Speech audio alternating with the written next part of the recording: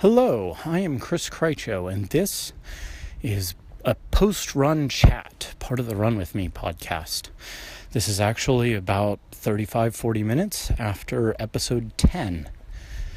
What I promised was going to be a 6-mile run ended up actually being 8, and I turned it from my planned aerobic run into a pretty hard tempo run. And I actually discovered my maximum heart rate today, or something very, very near to it. Shortly after I finished recording, I was noting that I was having a hard time keeping my heart rate down in my heart rate training. It was a warm day, and I was just feeling a little bit bouncy. I was itching to go a little harder.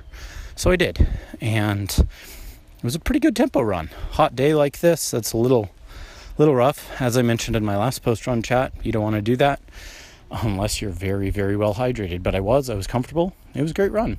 Don't be afraid to mix it up. Enjoy your miles.